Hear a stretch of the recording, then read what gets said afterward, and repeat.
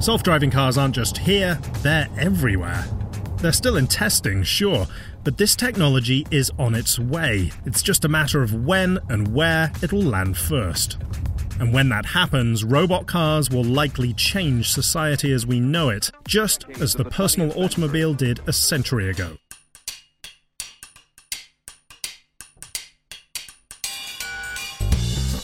Welcome to the Got Science podcast. I'm your host, Colleen MacDonald. Are you waiting for the day when your car can drive you to visit mom on the holidays? And you can kick back and read a book or close your eyes and listen to your favorite podcast? Well, it's all about transportation today on the Got Science podcast. And stick around after the episode for This Week in Science History with Katie Love.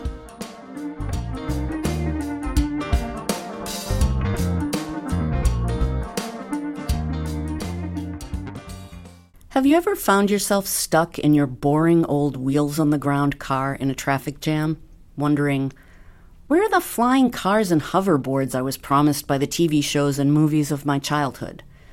Maybe it's just me, but I do wonder a lot about the future of transportation, especially as electric vehicles gain more traction among people buying cars, and as big cities like Los Angeles and San Francisco work to electrify their fleet of public buses within the next few years.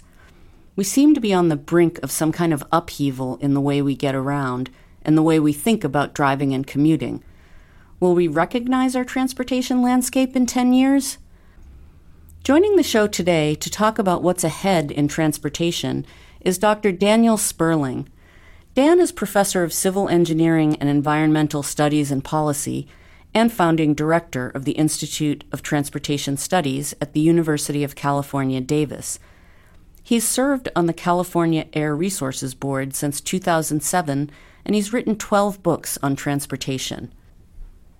Our correspondent, Abby Figueroa, spoke with Dan about electric cars, driverless electric cars, and how after 50 years of the same old cars and highways, we might start seeing system-level innovation faster than we're prepared for. Abby, over to you. Thanks, Colleen. Hey, Dan, welcome to Got Science, the UCS podcast. My pleasure to join you. So today we're going to be talking about transportation here in Davis, California, a place that a lot of people like to come and think about transportation like they do here at the Institute at UC Davis, where I'm interviewing you. So you have a book that you wrote recently, 3 Revolutions, where you talk about what needs to happen next in transportation. Let's talk about those 3 revolutions. Let's start with the first one, electric vehicles. What's going on with electric vehicles these days? Well, electric vehicles is a fascinating topic that I've spent many years on. And now, as was mentioned earlier, I'm a board member for the California Air Resources Board. So California is fighting with the Trump administration over electric vehicle rules. But electric vehicles are not only here to stay, they're going to dominate. There's almost no question about it. Every car company in the world has made a major investment. They've got the technology, they've got the supply chains. They're really just waiting for policy to really push them and consumers to start buying them. But they're ready to go and they've got the technology. So it's really a question of how intent are we as a society in making it happen. Certainly in California, we're really committed, and we're going to see massive introduction of electric vehicles in the coming years. The automotive leaders almost all agree it's coming within 2, 3, 4 years. We're going to see a big jump. And will we make it to 5 million electric vehicles by 2030 in California, which is the goal here? That's the plan. So what will happen is the Air Resources Board, which I'm a board member for, we're going to be extending the zero-emission vehicle mandate. Right now, it only goes till 2025. We're going to extend it to 2030, and we haven't come up with a number for 2030, but the governor said he wants 5 million cars, so it'll be something like that. So electric vehicles is the first revolution that needs to happen in transportation so that we can start reaping the benefits of reduced carbon emissions and better safety and less pollution. The second revolution you talk about in your book is automation, self-driving cars. Tell us a little bit about what's going on in that world right now. How close are we to self-driving cars becoming a reality?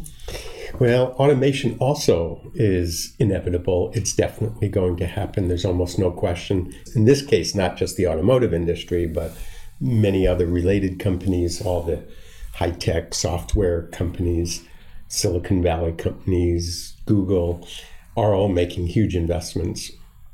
So automation is definitely going to happen. In fact, our cars already are partly automated today. You can get some cars that will drive themselves on freeways right now, the Tesla, Audi, Cadillac, Mercedes. And so they're just adding in more and more technology. We have adaptive cruise control, which means the car automatically adjusts its speed. It slows down or accelerates depending on how fast the car is in front of it. And then you have lane keeping assistance that helps with the steering. So we're basically, a lot of the technology is there. We're 90% there. But the last few percent are the hard part. The interesting part about automation is that, in contrast with electric vehicles, it's policy pulling it into the market. With automated vehicles, it's policy slowing it down, and mostly for safety reasons. I just visited a couple of the automated vehicle companies in San Francisco last week, and like General Motors, they have a factory. They're gearing up to start manufacturing automated vehicles in the next couple of years. Waymo, the Google company, just announced they're buying 60,000 vehicles from Fiat Chrysler. So they're agitating to move ahead. The first application is going to be almost for sure the Uber and Lyft type of cars, because there the automation makes so much sense. They're willing to pay a lot for it, because right now 75% of their cost is the driver. So all they do is they move the technology in and driver out, and they save huge amounts of money. So they're just itching to get that technology. The car companies are racing forward with the technology, and the legislators and the cities are racing to try to keep up, right, with the policies. And I think with reason, people are excited, and some folks are feeling more cautious and wary of it all. But what's the future looking like once we have this automation, these self-driving cars on the roads? How does that change our commute and the way we get around our communities? Well, the automated vehicles could play out in two different ways. They could be just basically superimposed on our current transportation system. In other words, we now go out and we buy our own car. So now we would just go out and buy our own automated car. And so it would be the same, except it would be automated. If that were the case, that is what leads to what we sometimes call the hell scenario. The dream or the nightmare, you called it in your book. In my book, I call it the nightmare scenario. And that's because if you have an automated car, you can spend time in that car doing anything you want. You can eat, sleep, tweet, text. Mm-hmm. It can be your office. It can be your hotel room. And so you're going to be much more willing to take long trips because you don't mind so much being in the car. And it won't be just being in the car more. The cars will be empty part of the time. You go to a meeting, you don't know quite when you're going to get out. You don't want to pay for parking. You just have the car circle around the block. We refer to single occupant vehicles. We're going to have zero occupant vehicles. Zombie cars. That would be the nightmare scenario. That's worse than the parking lots full of cars. It's just cars roaming on the road with no one in them. So the other way it can play out, and that's what we call the heaven scenario, the dream scenario, is that these vehicles are used mostly or even totally as a mobility service, as a pooling service. Meaning you take Lyftline or Uber Pool and some other microtransit companies like Via or Chariot, and you automate it. And now you get rid of your cars. You don't own cars anymore. And you just hit that button, car comes, takes you where you want to go. Is there someone in the car with us? There's no one in the car. And the cost is really cheap because you don't have the driver. The automation won't cost that much. And the car will get really cheap because it's being used so efficiently Right now, our cars, they sit 95% of the time on average. Wow. Now we're going to use it 12 hours, 15 hours, 18 hours Much a day. more efficient. Much more efficient. So we won't need as many. And because people are going to pool in it, you're going to have multiple people in these cars. And these cars might not be cars like we know them now. They could get a little bigger, be more like a van, small vans. Probably there'll be a differentiation of service. Some people will want a more exclusive service and pay more.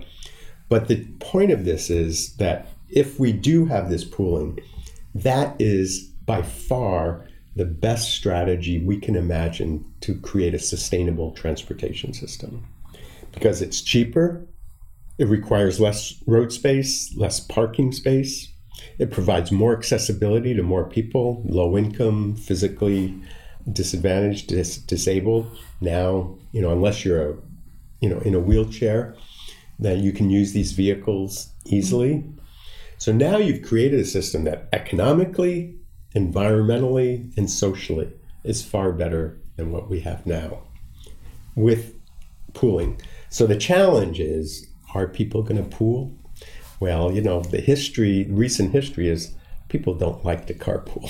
Well, this is a good way of getting into the third revolution, which was sharing and pooling. And you're right. The numbers, I was looking at your recent presentation, the numbers are down actually for carpooling. We've had these high occupancy lanes on the highways, but folks aren't using them as much. So how can these three revolutions work together if people aren't doing one of them? Well, we can have the electric vehicle revolution, and that'll be good. That would be good. But the automation is going to happen. So it's really a question, is the automation going to happen with pooling or without it?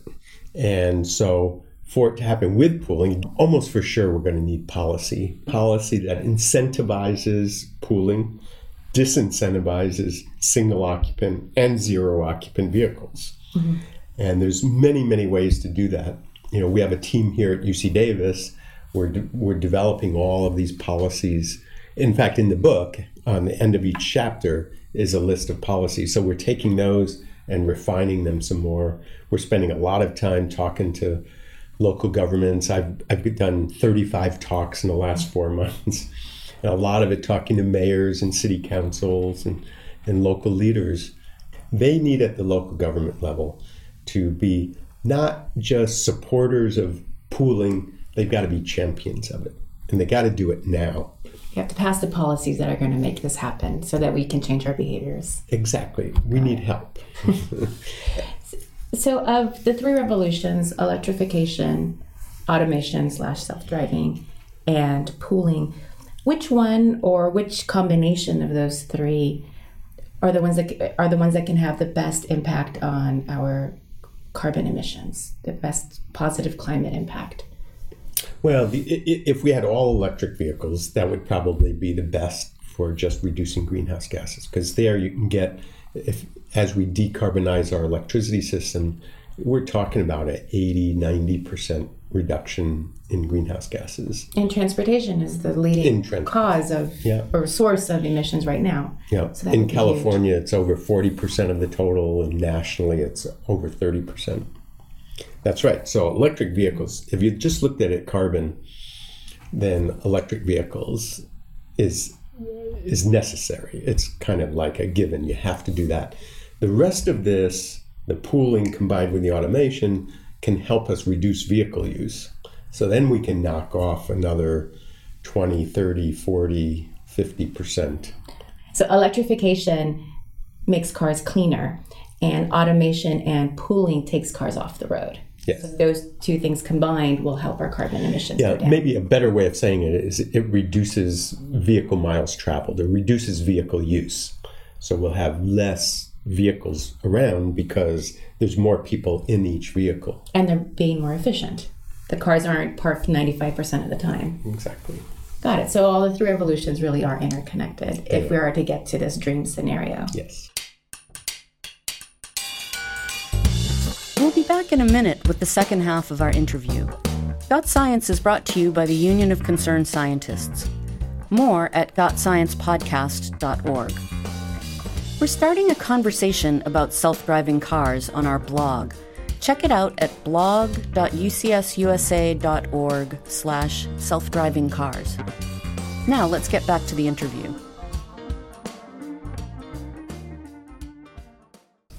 So how far in the future are we talking about? I was reading something about how the automotive leaders are saying 2020, 2022, 2025, they're going to have these models on the road. Is it really that soon that we can see these changes? There will be, in a few years, there will be some vehicles that are automated, electric, and pooled, and offering the pooling service. Almost for sure, but in a very limited way. The first application of these vehicles will be in use by Uber or Lyft or companies like that, or the car companies themselves. All the car companies are trying to figure out how do they switch from being a vehicle manufacturer to being a service provider, because they think they can make a lot more money on service. And besides, they're not going to sell as many vehicles, so they better do something different. And so they're all trying to figure out how do they provide these services, in what way. So they're going to start out testing this out in the very near future. And the way they're going to start it out is they're going to essentially geofence an area, which means that they're going to identify an area, and then they're going to map the hell out of that. Every curb, every fire hydrant, every sign, and so that these vehicles know everything in that area. And if you're in that area and you have a destination that's also within that area, they'll send you this car. That's almost for sure how this is going to roll out in the near term. And then over time, they'll gradually expand that area, that geofenced area, to be larger and larger space. So then you can commute, for longer distances between cities and things like that. How fast will that happen? How fast, and is that the ideal way to roll this out? It is a good way. It makes good sense. So you can start it, like we're in California here, downtown Sacramento or Walnut Creek. Even there's a company that's going to roll it out in San Francisco within 2 or 3 years, they say. So it makes sense because you want it to be safe. So they need to make sure everything is safe, but they need to be able to attract enough people. If you have it out in the middle of the boondocks, you're not going to get any riders, and you're not really going to learn much either. You need to be near people, bicyclists, because these cars have to learn how to behave safely. Mm-hmm. Are there other places in the country outside of California where that are primed for this type of these revolutions to happen? Well, they're primed for parts of it. So Arizona has been very hospitable to automated vehicles. Pittsburgh also. Detroit, of course, they have all the companies located there. But I think they're going to look for areas where the local governments are going to be hospitable towards them.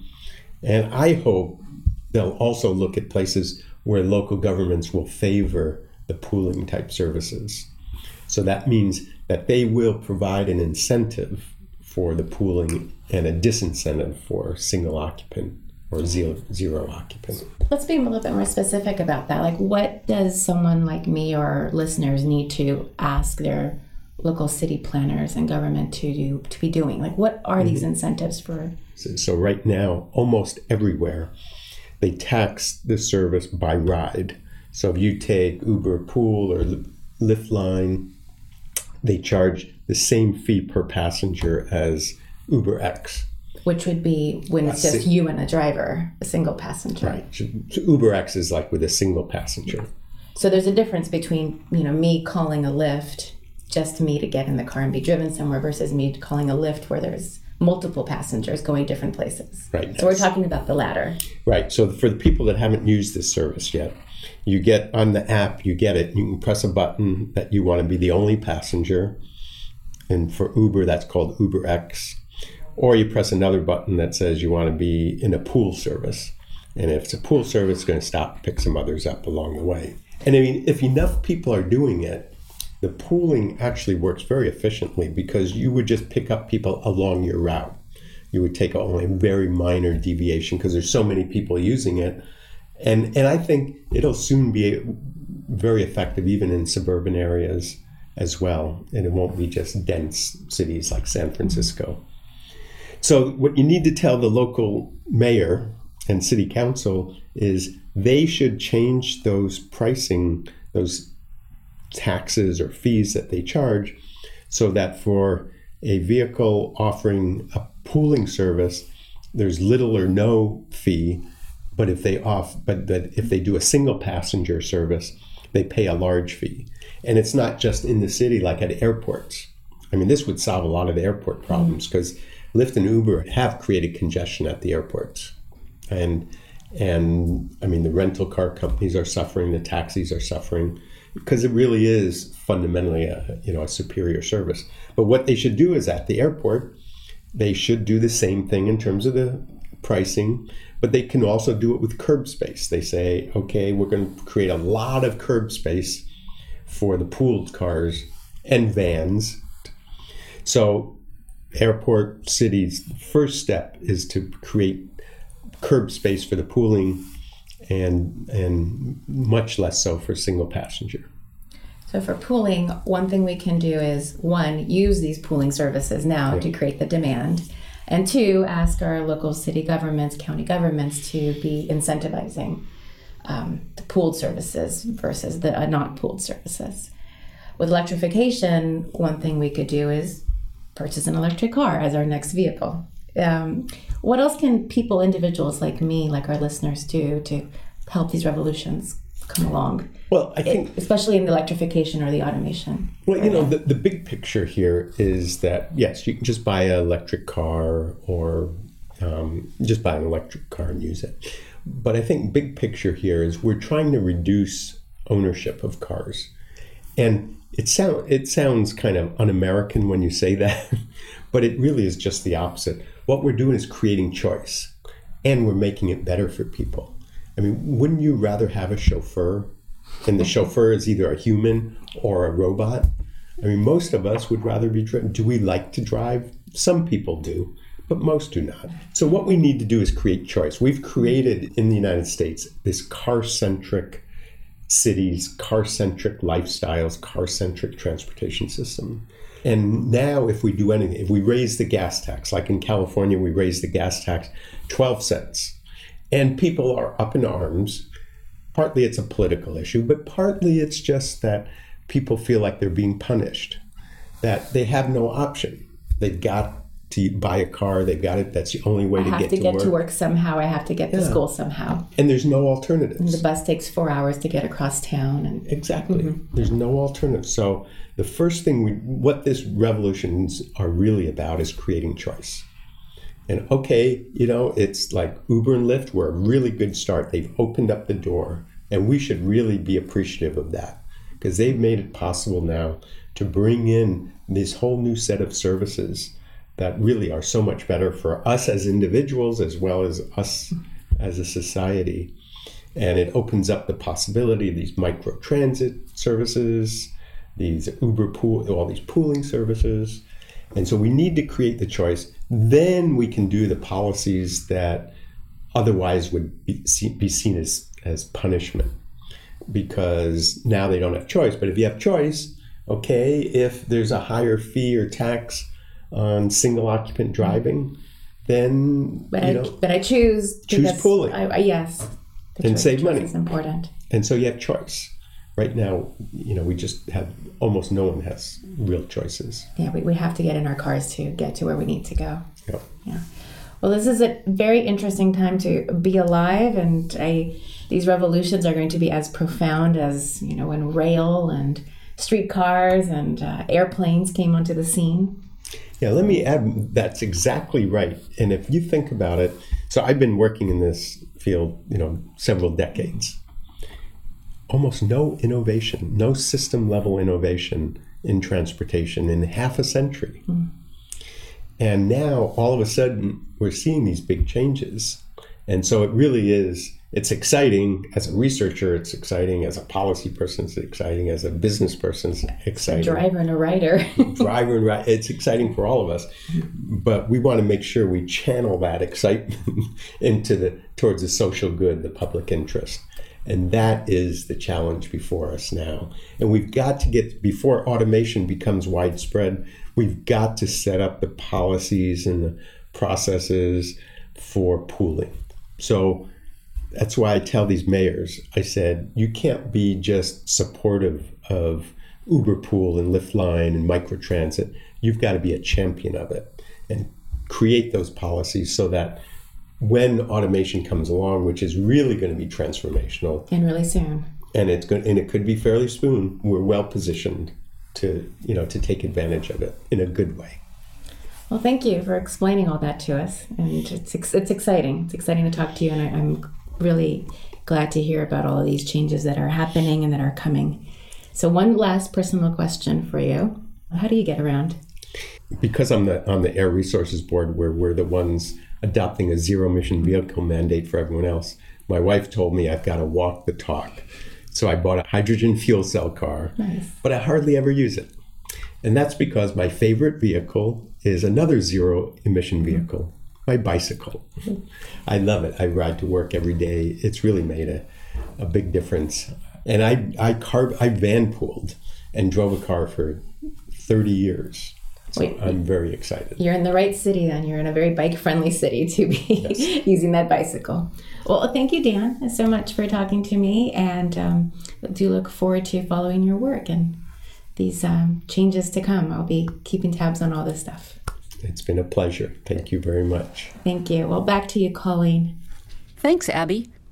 And now it's time for This Week in Science History with Katie Love.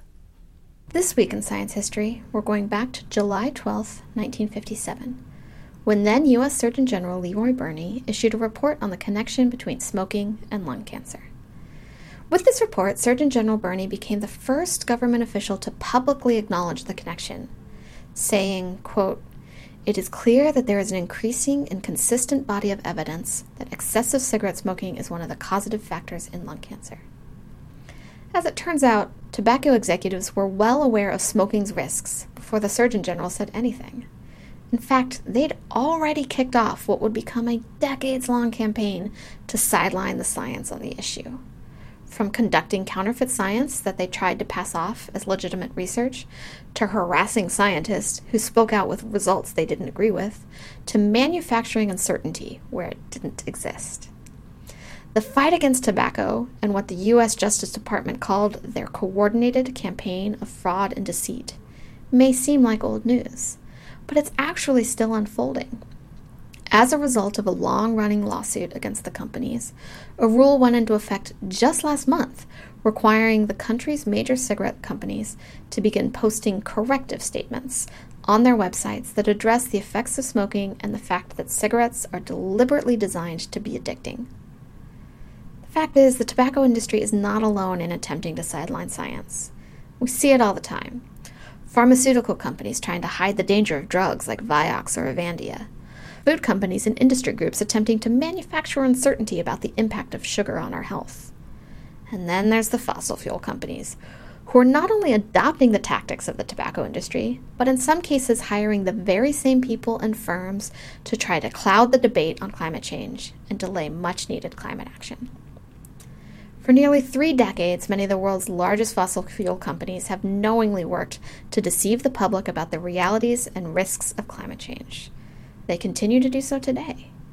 That's why we're working to fight misrepresentations of climate science and provide sound, science-based evidence to set the record straight and ensure that, like the tobacco industry, these companies answer for their deception. You can join the fight at ucsusa.org/stopdeception.